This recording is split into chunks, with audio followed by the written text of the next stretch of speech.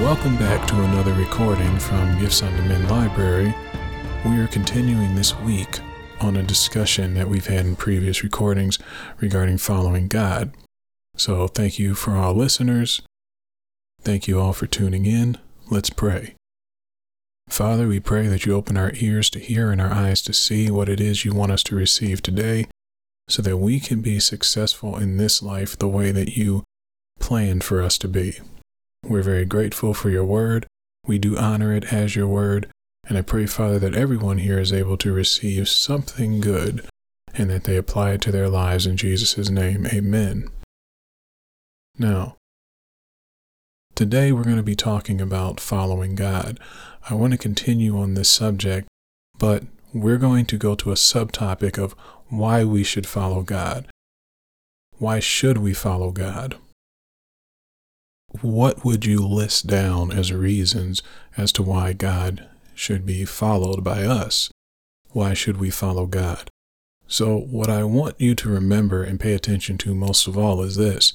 Following God is the way to fulfillment and satisfaction in our lives. Again, following God is the way to fulfillment and satisfaction in our lives. Now, I'm going to be reading from a base text that will kind of give us an outline of what the Bible says about following God. Now, go with me to Ephesians chapter 5. We're going to start reading with verse 1. Now, it says here, "Be ye therefore followers of God as dear children." Be ye therefore followers of God as dear children. Now, the Amplified Bible says, and the Amplified is another translation. The first translation was the King James Version. Amplified amplifies or brings out some of the hidden meanings or makes it brighter and more understandable to us. So the Amplified Bible says, "Therefore be imitators of God, copy him and follow his example, as well-beloved children imitate their own father." So good children imitate their fathers, good fathers that is, and should, because the father is there to set the example for the child. So this is our main text. Follow God like a child would follow their parent. Follow everything they do. That's your first example. That's all you know. That's how you want to follow God. Now, the question is, and I want to start out today by asking the same question that the Bible asks. So before we get into anything else, let's start off with asking this very important question. Now, this is a question that many and arguably all people have asked at one time or another. You're going to cross this question if you're a believer in God, if you've never met God, and you have no idea who we're talking about, or if you're all out against God as a whole, just full-fledged rebellion against God, you will face this question. And this question itself has a flaw in it, and we're going to get to that, and we'll see the answer to this question today. Now, I want to be fair to my listeners and future listeners, and I'm going to give you some time to guess what the question is. I'm going to give you 10 seconds. Now, what is the main question, one of the main questions posed in the Bible? Now, you don't even need a Bible to know this. This is a question posed by mankind in regard to God. What question would that be? You have 10 seconds. Go.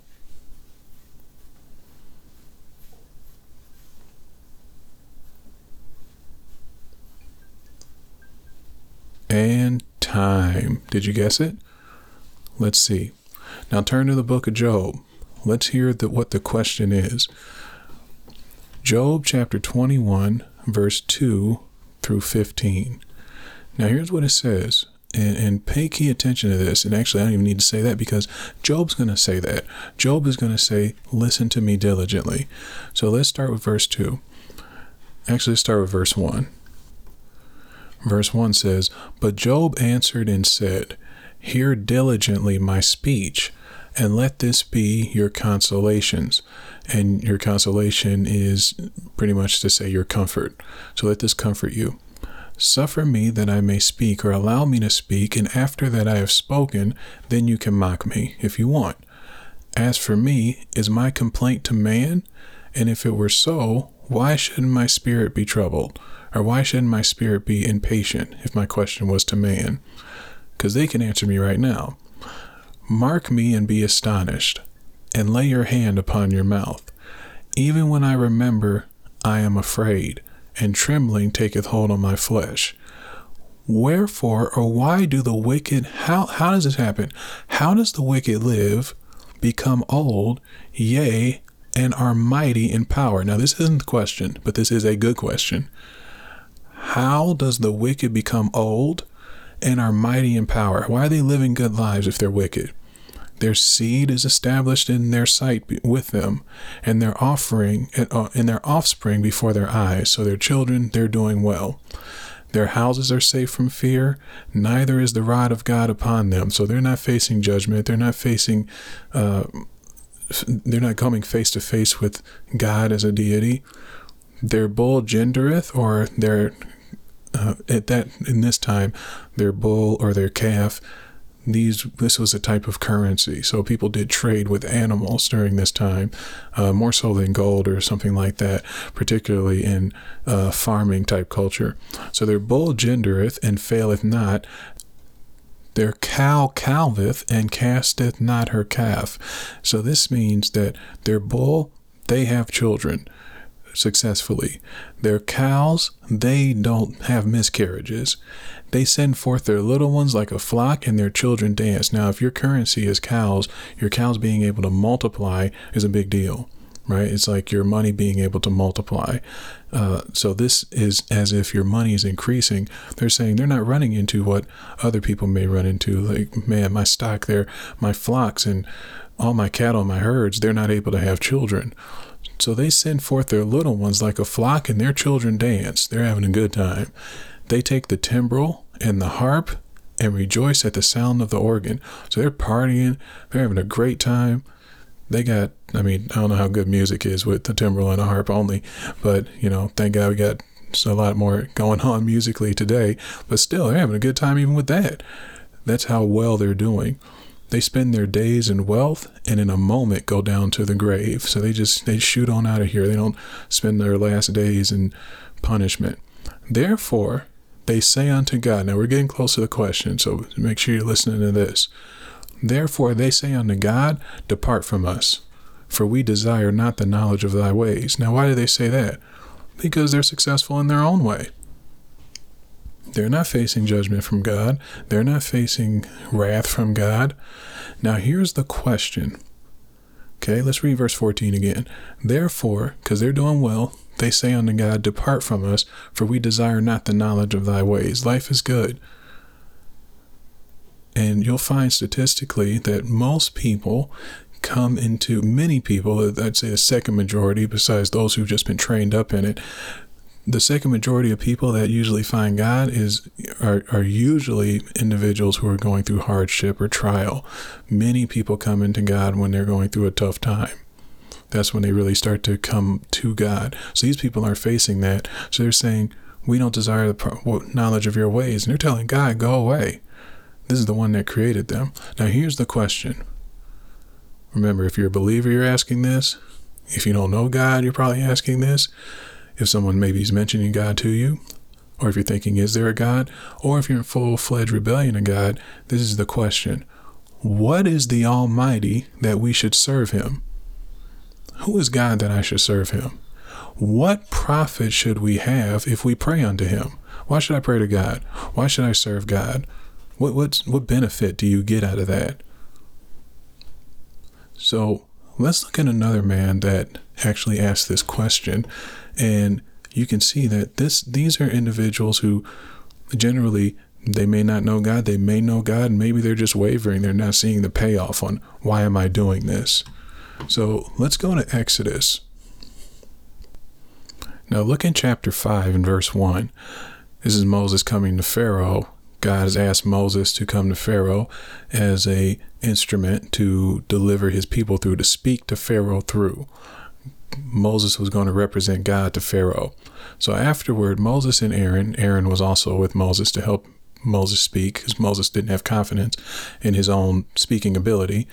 So Moses and Aaron went in and told Pharaoh, thus saith the Lord God of Israel, let my people go, that they may hold a feast unto me in the wilderness.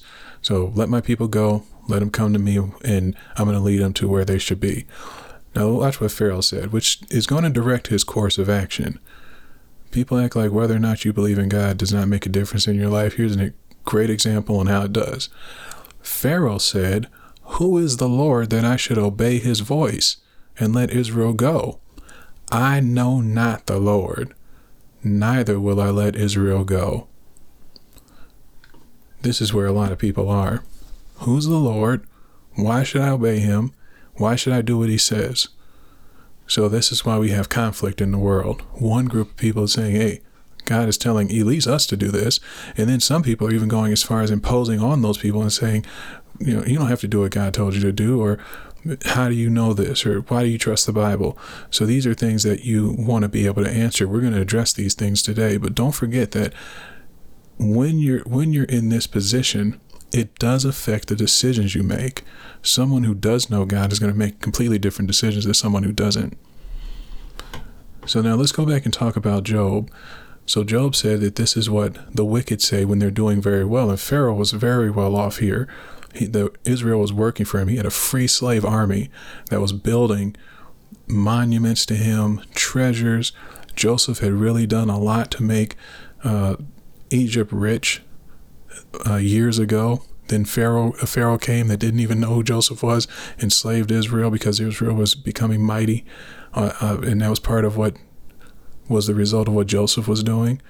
So later on in Job, in the same chapter even, it goes on to talk about why people think this way.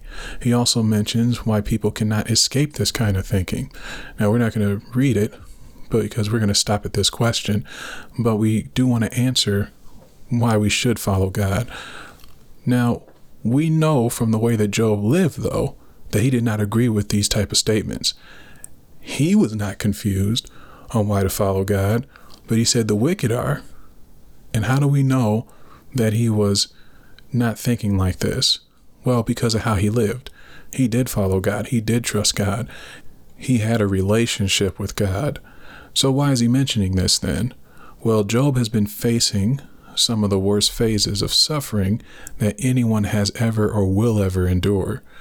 So imagine you're the richest man. Just use your imagination for a moment. Imagine you're the richest man on half of the planet that you live on. Maybe it's the top half, bottom half, left, right, doesn't matter. You're the most well-off person in the entire half of the globe. You're so well off that people know about you long before television has become the mode of communication, before the internet, before social media. Word takes a long time to travel, but word has gotten out that you are well off and how well off you are. Matter of fact, you're not just well off naturally, but spiritually as well. So much so that even in heaven, God is talking about you. Just pause and think about that. You're doing so well naturally, people know about you. You're doing so well spiritually that God is bragging on you. Now, people use the term man of God nowadays, but in the Bible, God called this man perfect. Wow. God called him a man of God. And he, God, is even bragging to the devil about it, saying, man, this guy will not change. You can attack all you want, all day, all night. You can do anything to him, and he will not betray me, nor let go of his trust in me. And he doesn't even know that you're the one attacking him. He trusts me so much that he will trust me even when he may think that I'm the one laying this on him. Now, the whole time when you keep reading the book and you go throughout the book of Job, which is a fascinating story, throughout the book, you're going to see that people tempt Job to curse God. We're going to see people tempt Job to thinking that his life is a direct result of his works only, as if life is not unfair or just unfair sometimes. We're going to see Job in great sorrow, yet through all of this, Job continues to speak well about God, trust in God, and the only thing he asks God is, why? Why is this happening? But he's still trusting him. He's defending him. So this question of why should we serve him? He says that the wicked and the foolish think this way. How do we know? Look at what he says in Job chapter 21, verse 22. He says, shall any teach God knowledge, seeing he judges things that are high, or those that are high? So he's judging high things. Who's going to teach him? He's judging people who are high. So who's going to teach him what to do? Right? He's not someone who's over 10 and the one who's over 1,000 are able to tell him, hey, you did this wrong. No, he's judging even the highest. So who's going to teach him what to do? So only the foolish are going to come to him and say, no, you're messing up. No, you're doing wrong. Look at the world. Look at suffering. Job didn't even think like that. And this is a person that went through more suffering than anybody. And it just amazes me that we have so many people that don't know anything about suffering, questioning God.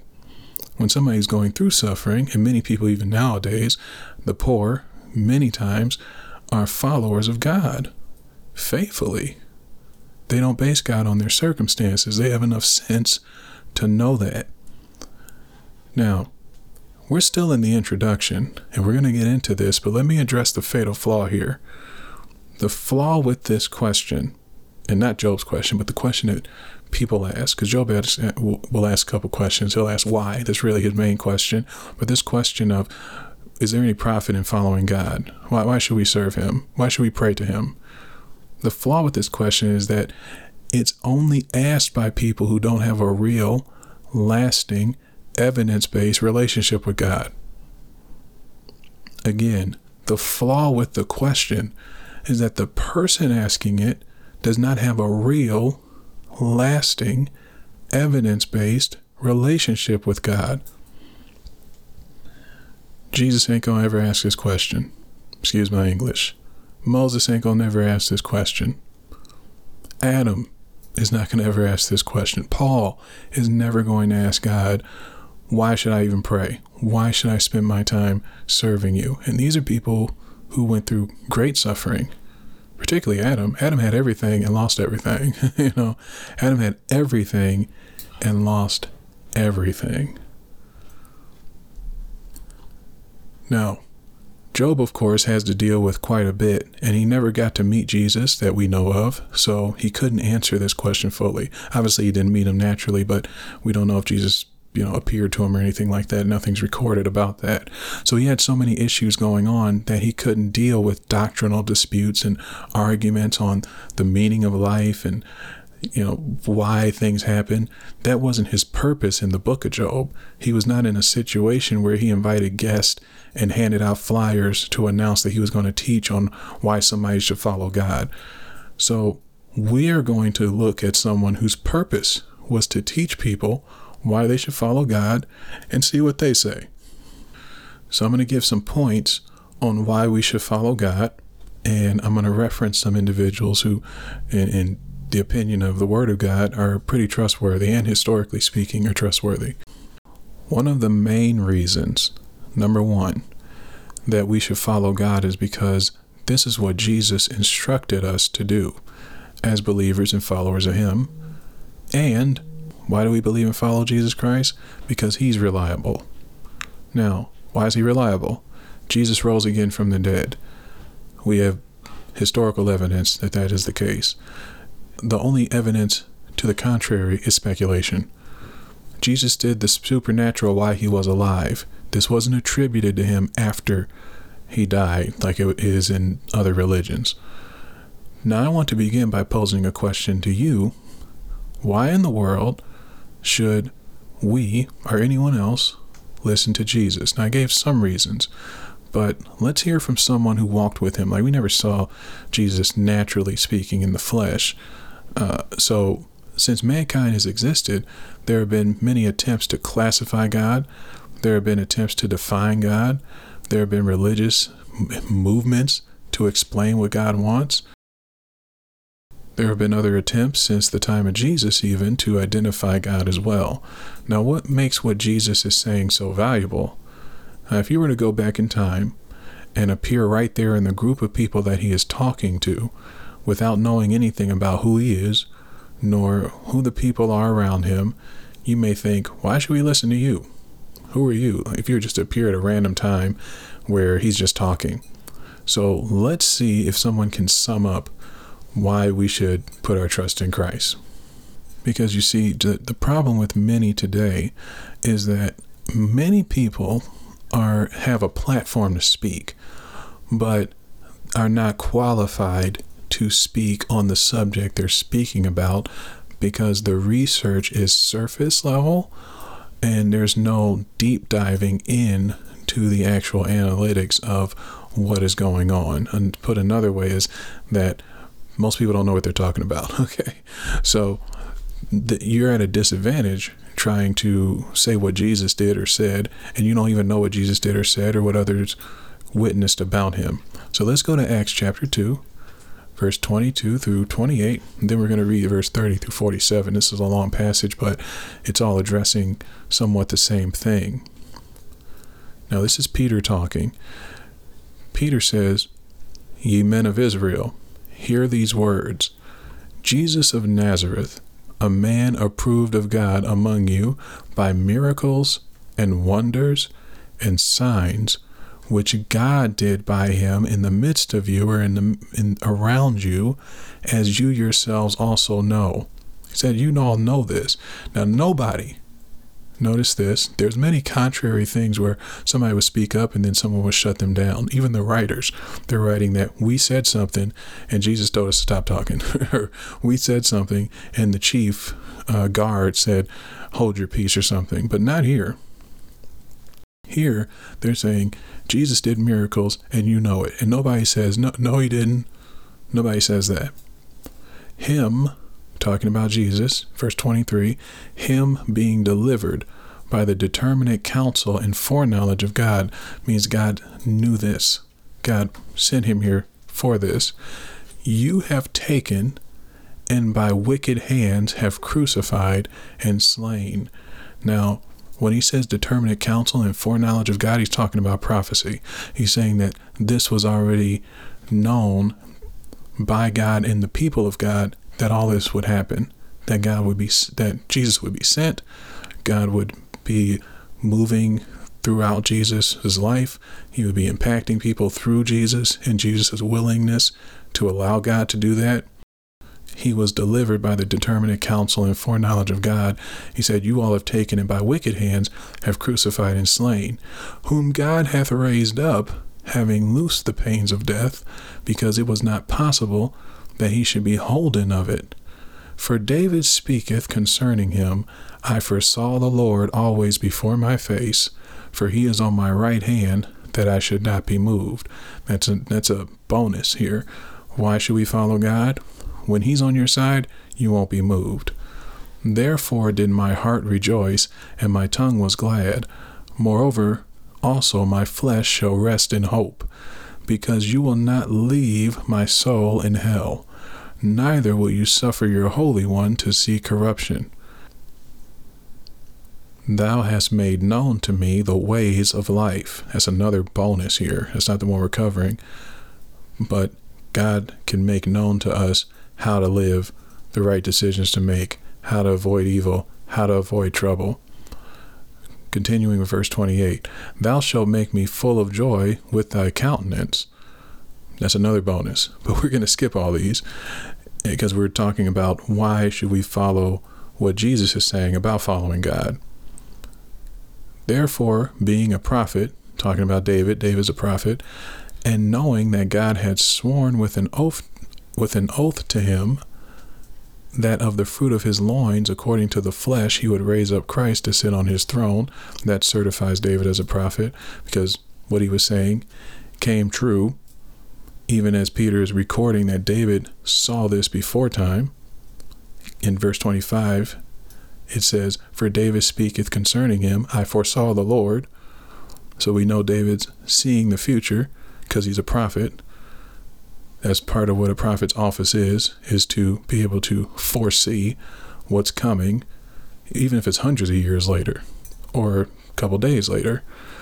Therefore, being a prophet and knowing that God has sworn with an oath to him that of the fruit of his loins, according to the flesh, he would raise up Christ to sit on his throne, he, seeing this before, spake of the resurrection of Christ, that his soul was not left in hell, neither his flesh did see corruption.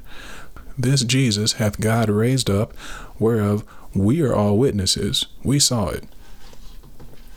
Therefore, being by the right hand of God, and here's another opportunity, just a side note, where somebody within the company of where Peter was, there was a group of people that Peter was with that could have said, no, he didn't.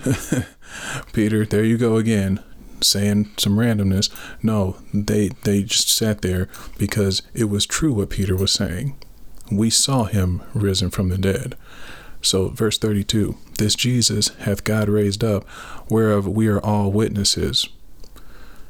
Or we all are witnesses. Therefore, being by the right hand of God exalted, and having received of the Father the promise of the Holy Ghost, he hath shed forth this, which ye now see and hear. Talking about the gift of the Holy Ghost evidenced by speaking in tongues, and they were also so overwhelmed with the Spirit and it was somewhat of a state of ecstasy that they were just reeling around almost as if they were drunken. They were just, obviously, when you're having such a visitation from God, there's plenty of evidence in the Bible, people historically and individuals who are in contact with God now knows that your body can feel overwhelmed when your spirit is in contact with God, kind of as if it's overriding what's happening with your body.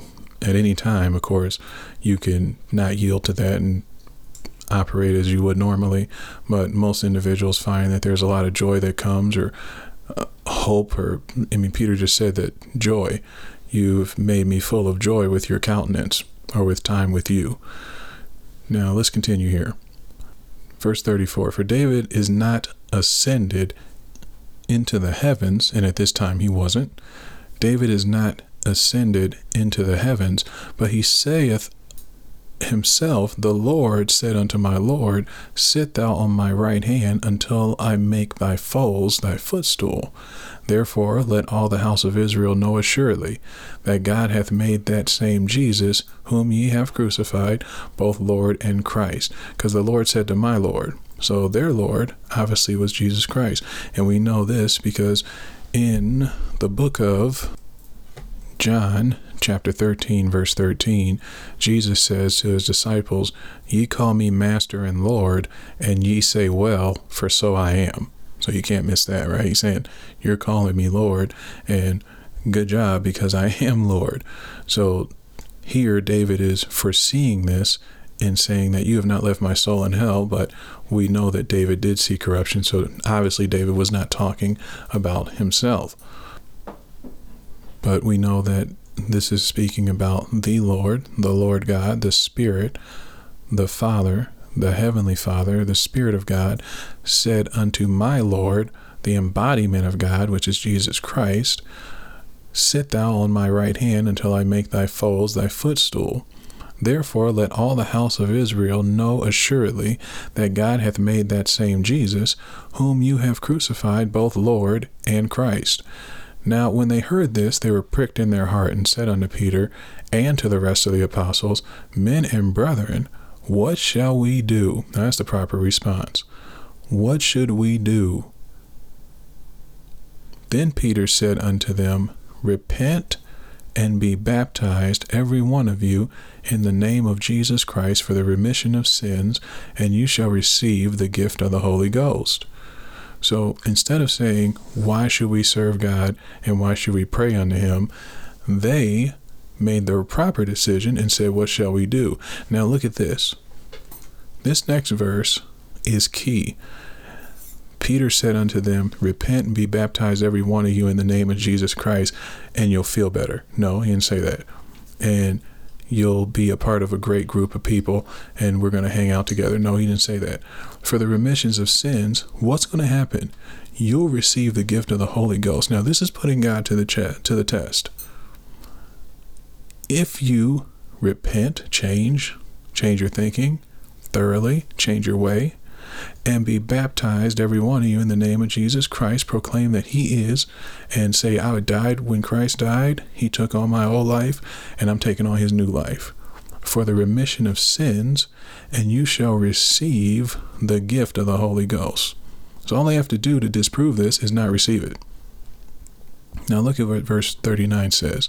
For the promise is unto you and unto your children and to all that are afar off, even as many as the Lord our God shall call. So this is not just for them. This is for all that are afar off, as many as the Lord our God shall call. So that means that it didn't just stop there. As many as the Lord our God shall call. All that are afar off. However far off they are, it's for them. The promise is for them. And with many other words did he testify and exhort or teach, saying, save yourself from this untoward generation, or this wicked generation, or you could say corrupt generation. Then they that gladly received his word were baptized. So there was some that didn't receive. See, some didn't even want to try it. And that's the same situation we have today. Some don't even want to put God to the test. God is saying, prove me. If you will do certain things on your side, I'll do certain things on my side, but I'm not going to override your free will. If you're going to do something, I'll do something. But most people won't even take that step. So it says some that received, the ones who did receive, they were baptized. Let's see, verse 41, they that gladly received his word were baptized. Now, some of them weren't glad about it because he said repent. He said change. They didn't want to change.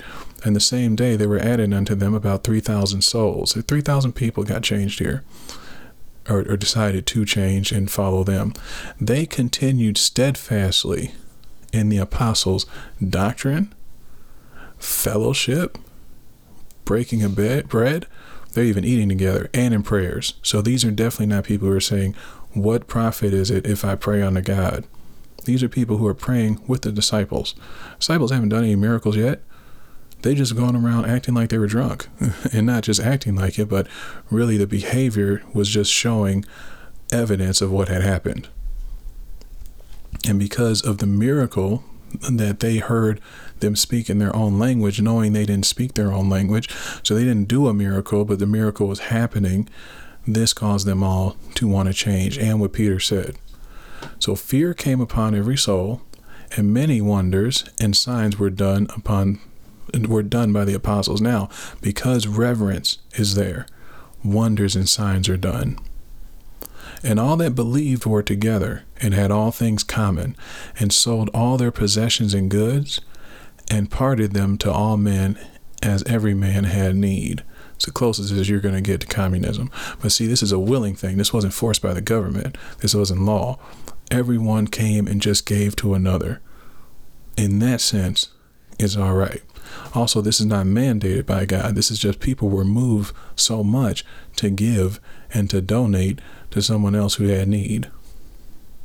And they, continuing daily with one accord in the temple, and breaking bread from house to house, did eat their meat with gladness and singleness of heart, praising God, having favor with all the people. The Lord added to the church daily such as should be saved. Praise God. So that's a lot of good to say about Christ. They're saying that David spoke about this individual, which of course caught their attention. They know who David is. Because this is a Jewish event that they're all coming back for. So they're talking about David. They're talking about prophecy. They're saying that Jesus died. He also rose again. And that he was approved of God by signs and wonders and miracles. And none of you all can deny it. And they didn't. And you may think, well, maybe it just wasn't recorded that they did. Even if that was so, there's no way they would have joined them if they knew that they were lying.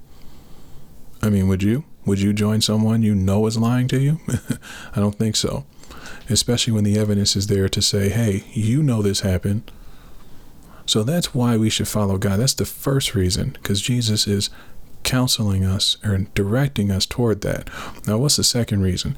Second reason is because following God is a way better option than whatever it is we could decide to live for. See, people are shaken up by war, by money, by family, people, status, acceptance. You can live for pride. You can live for personal gain. You can live for discovery. I'm going on a new adventure every day. Or maybe someone's living for nothing at all. But that won't do, because just as Nietzsche concluded, you'll just fall into nihilism. You'll just fall into despair. That's really the end for someone who's not living for God, if you're thinking out your worldview fully. Now look at some benefits of following God versus someone else. Now we're going to look at Solomon, and I'm not talking about the prosperity gospel. Now I do believe that there is prosperity in the gospel. I do believe that if you give, you will receive. Now others call that karma, which has deep roots in Hinduism, Buddhism, Jainism, Sikhism, and Taoism. However, people will believe that when they can phrase it as karma, but they don't want to believe in reaping what you sow, which is the exact same thing. People don't want to follow God for real. That's the real issue. They want something that they really don't want to have to, that won't require them to change really anything or deal with judgment, but feel like they are filling in the gap in their hearts that comes from being apart from God. Now, without going over all that, because there are some truths in other religion, but only when they line up with the truth, which is the Word of God. See, the Word of God will touch on every part of man, and most of its main dealings are in history, not mythology. And if you respect history, then you have to respect the Bible because it's written as history, as historical narrative. And if you'll respect that it is truth as presented as history, then you have to really be confronted with, does God want me to prosper? And to say no is not really to take the word as truth. So let's look at an example. If you give as your time or your effort or your money, whatever it is, if you give over years for a long time and you believe in karma or reaping what you sow, and you get it all back at once, like a mutual fund or even a savings account, it would look like you prospered to me. But that is because we didn't see every week or every day or every month or whenever, when you kept putting in small amounts of money each week into this investment. Another example is when you do small payments for paying off a house, you do small payments until the end and you have the whole house. You're not buying a piece of house at the time. And we know this because if you owe $10 on the house still, they could take your whole house. They don't take everything and give you the $10 that you own. Here's the lamp, we'll take in the house. No, or here's a wall or whatever. They take the whole house. They could take the entire house until you pay off the whole thing. Then, when you pay that final amount of money, look at what you now possess in the same day, a whole house. So be wise and balanced about this. And we can go into that further on a future recording. But I'm not also saying, on the other hand, so this is the other side, I'm not saying you can just sit around all day on your butt and just have things come to you because you love God, go to church, smile at people, and hug babies. No, that's wrong. I'm also not saying that you can just say something randomly and just get it because you said it. For instance, you can't live in sin and receive from God by just saying, money come to me, because faith works by love. And love don't sin, because God is love. So people in hell, for instance, are not receiving from God because they rejected God while they were on earth and his ways while they were on earth. Yet in heaven, people are around mansions. They're walking on streets that are paved with gold, and they receive good down here if they practice the principles well enough during their lives. Now, Solomon demonstrates this nicely.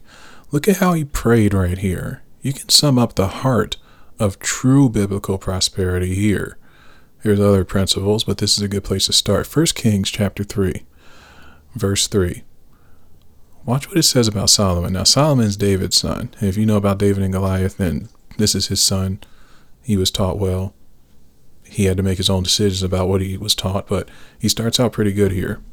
1 Kings chapter 3 and 3. And Solomon loved the Lord, walking in the statutes or rules or principles of David his father. Only he sacrificed and burnt incense in the high places. Now, all that means is that there was no place really to sacrifice because there was no house built unto the name of the Lord in those days, which it says in the previous verse. And the king went to Gibeon and to sacrifice there, for that was the great high place. 1,000 burnt offerings did Solomon offer upon that altar. Now in Gibeon, the Lord appeared to Solomon in a dream by night, and God said, "Ask what I shall give thee." And Solomon said, so imagine God, okay, let's pause here for a moment. Imagine God visiting you and saying, "What do you want me to give you?" Now, if you give me, just be like, give me a moment, okay, because I can think of some things that I won't need and probably don't deserve and really shouldn't have, but would be nice.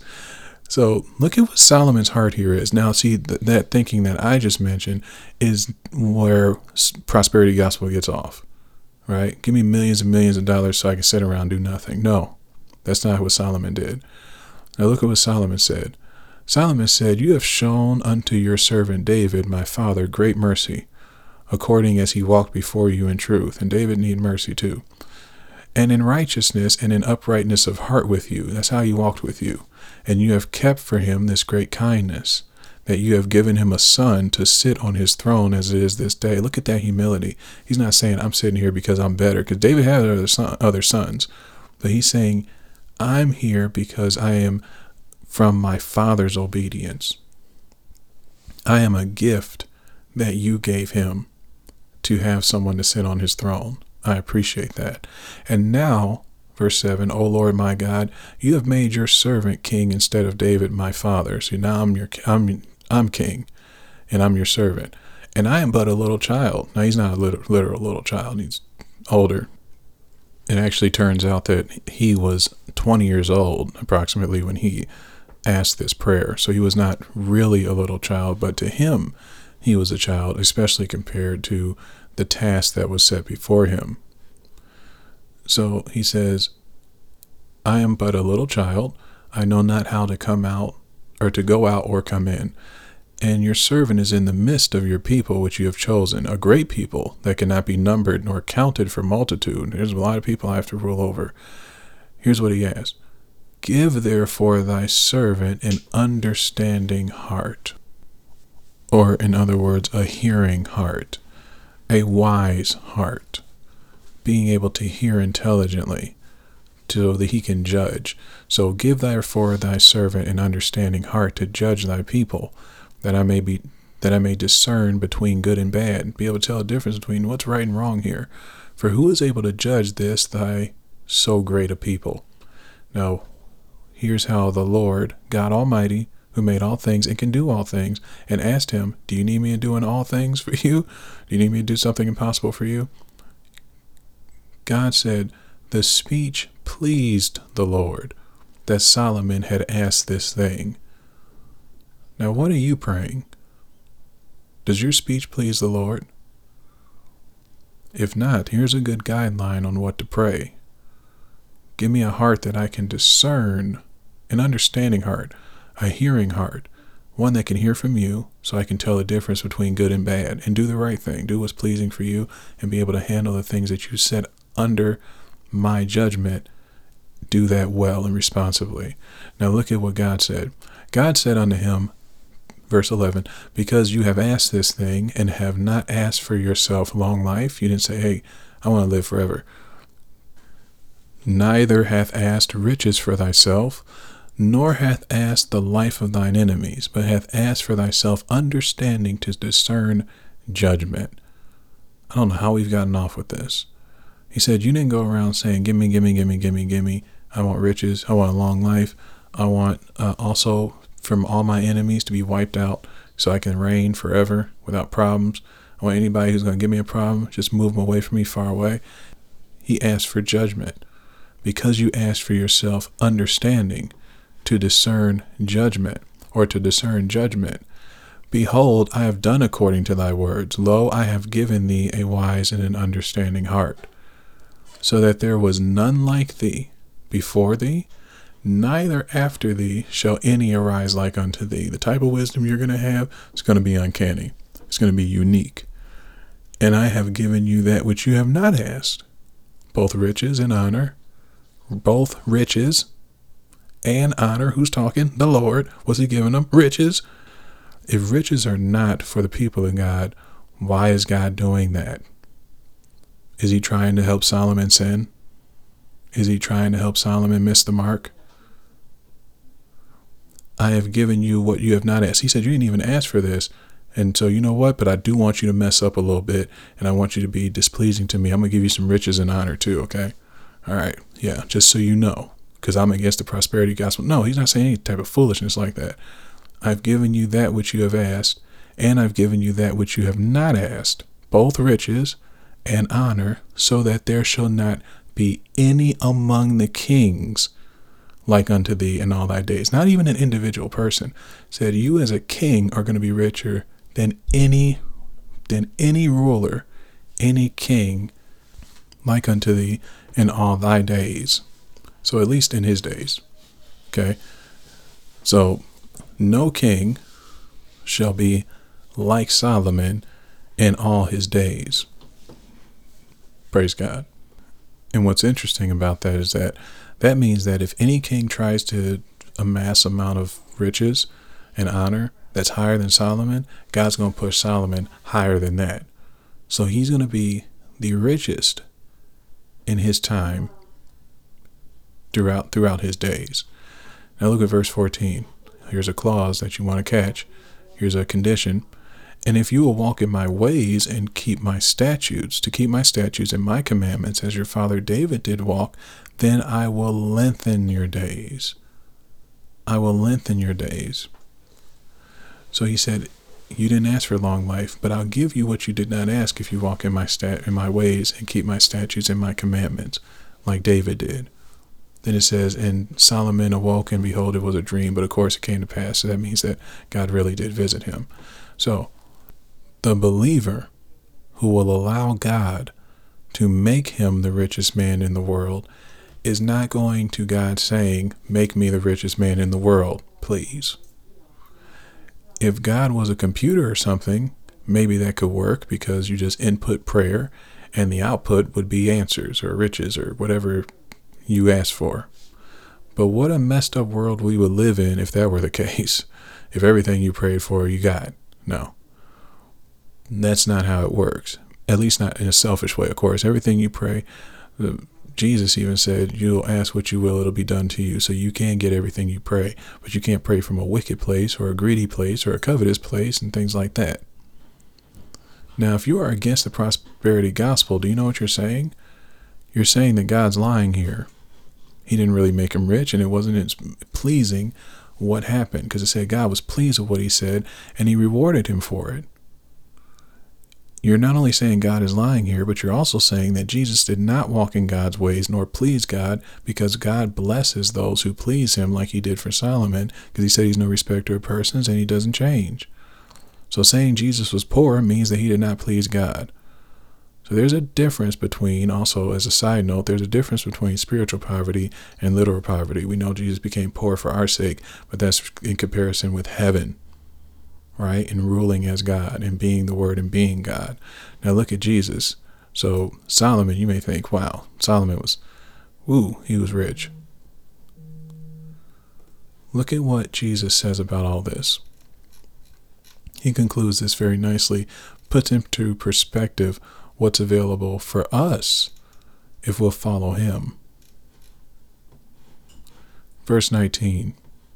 Matthew chapter 6, verse 19. Lay not up for yourselves treasure upon earth, where moth and rust doth corrupt, and where thieves break through and steal.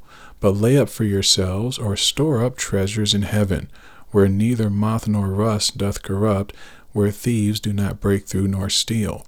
For where your treasure is, there will your heart be also. Now, Jesus does command his disciples, except for when they're in ministry, in operation in ministry, to carry a purse. And during that time, it was called a purse, but it was like a wallet, to carry money, to buy things. So he's not saying don't have money. That would be foolish. That would be contradictory. We know Jesus was not contradictory. But he's saying treasure. See, treasure is precious. That's something you find that is of great, great value. Now he says the light of the body is the eye. Therefore, if your eye be single, if you be focused on one thing, your whole body shall be full of light. But if your eye is evil or unhealthy, your whole body shall be full of darkness. If therefore the light that is in you be darkness, how great is that darkness? No man can serve two masters. See, this is about where your heart is, not necessarily where your money is. Because, well, you said don't have money down here, have money up there. Tell me how you're going to put money in heaven. Please. Are you going to throw money into the sky? No. He obviously is talking about where your loyalty lies, where your commitment lies. And we know that from this next verse. No man can serve two masters. He's either going to hate one and love the other, else he'll hold to the one and despise the other. You can't serve God and mammon. So obviously, God's not a material substance and mammon's not a spiritual substance. So he's talking about what you are living for. Therefore I say unto you, and again, remember we're talking about point number 2, which is the second reason that we should follow God is because following God is a better option than whatever it is that we can decide to live for. Therefore I say unto you, take no thought for your life, what you're going to eat, what you're going to drink, nor yet for the body, what you shall put on. Is not the life more than meat, and the body more than raiment? Now we know take no thought means take no anxious thought, or don't worry about it. Obviously you have to take thought. There were a time when he was going to feed the 5,000s. He said, how are these people going to eat? Now, is he sinning? No. He's talking about anxious thought, worrisome thought. Behold the fowls of the air. They don't sow, right? They're not investing. They don't reap, right? They don't do karma or sowing or reaping, which is the same thing again. Nor gather into barns at the base level of reaping what you sow. It's the same thing. Nor gather into barns, yet your heavenly Father feeds them. Aren't you better than they? Yes. Which of you by taking thought or worrying can add 1 cubit to your stature? Can you make yourself taller? Can you make yourself better? Can you make yourself whatever it is you desire by worrying? No. Why take you thought for raiment? Why are you concerning about clothes? Consider the lilies of the field, how they grow. How do they grow? How does a lily grow? They don't toil. They don't spin. Now, toil means to feel fatigue or work hard. They don't spin. Spin means to spin. They don't spend time working like a job, right? The lilies don't do that. Yet I say unto you that even Solomon in all his glory, right, richest man in the world at the time, was not arrayed like one of these. He's saying the riches that God brought Solomon from the natural things of the world that Solomon then took and arrayed himself with was nothing compared to how God arrayed the lilies and how they're clothed at this time. So what does that mean? The lily, how's it clothed? It's clothed with its own glory, right? It comes with it. Whatever's inside the lily is the real glory. And he wears it on, and it wears it on the outside. Whereas Solomon did much, like he said about toiling and working and all these things, laboring, working hard. Solomon did much of that, but it's nothing compared to what God has placed on a man or a woman in the beginning in their that's on the inside of you. So remember, he's talking about where your heart is. Treasure is in your heart. Solomon had much treasure God brought to him from the outside, and that was because of what was in his heart. But real treasure is in your heart.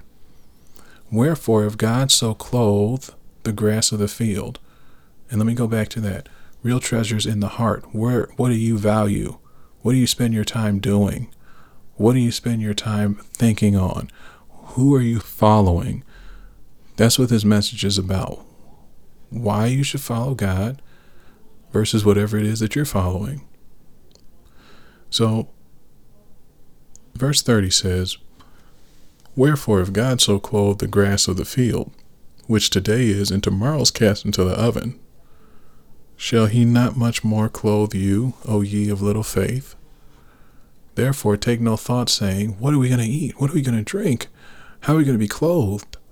For after these things do all the Gentiles, or those without God. That's what they seek for. For your heavenly Father knows that you have need of all these things. But seek ye first. So this is why, well, if God knows it, how come I don't have it? Here we go. Verse 33. Seek ye first the kingdom of God and his righteousness, or being his way of being right. And all these things shall be added unto you. Now, he just told you what Solomon did. He mentioned Solomon, and then he just told you how Solomon got it. Solomon sought, how does God operate? How does God judge? How does God think? How does God tell the difference between good and evil? How does God determine what justice is? He sought that first, and all these other things were added unto them. And then he said, the lilies are nothing compared, Solomon is nothing compared to the lilies. Now you do the same thing. He's telling you the key on how to get the things that you're actually worried about. Stop worrying about those things. Seek God, you'll get those things. If you worry about those things, he just said that won't get you the things. He said, what is worrying going to do? Is it going to make you taller? Is it going to make you better? Is it going to bring something into your hands? If that was the case, worry would be advice. You know what? If you really want that, you need to worry some more, because that'll bring it to you. No, that's not even reaping what you sow. That's not karma or anything. Right? If we really believe that if we put something out into the universe, that's saying that loosely, that it'll come back to us, why are we doing that? Sometimes we're just saying something. Build yourself on the principles of God so that he can bless you, he can multiply you, he can add to you, and you cannot be worried. You can be full of joy. I'll end with verse 34. Take therefore no thought for tomorrow. Therefore do not worry about tomorrow. Why? Tomorrow shall take thought for the things of itself. You'll be there soon enough, because there's enough evil in each day. There's enough trouble in each day. Just be concerned with what's happening right now, and not be concerned in a worrisome fashion. Be concerned with what God said to do about it. And then tomorrow, seek the kingdom of God. The day after, seek the kingdom of God. And we're going to talk about that. Now, how do I follow God? That's going to be what we talk about in the next part. But this was why you want to follow God. And as you can see, Solomon lived it out. Jesus lived it out. Even Job was saying, even the wicked can prosper. Okay? If you want to prosper, even the wicked can prosper. So it's nothing about prosperity being unavailable. It's about how do you go about getting it. That'll wrap it up for this time. We'll see you in the next one.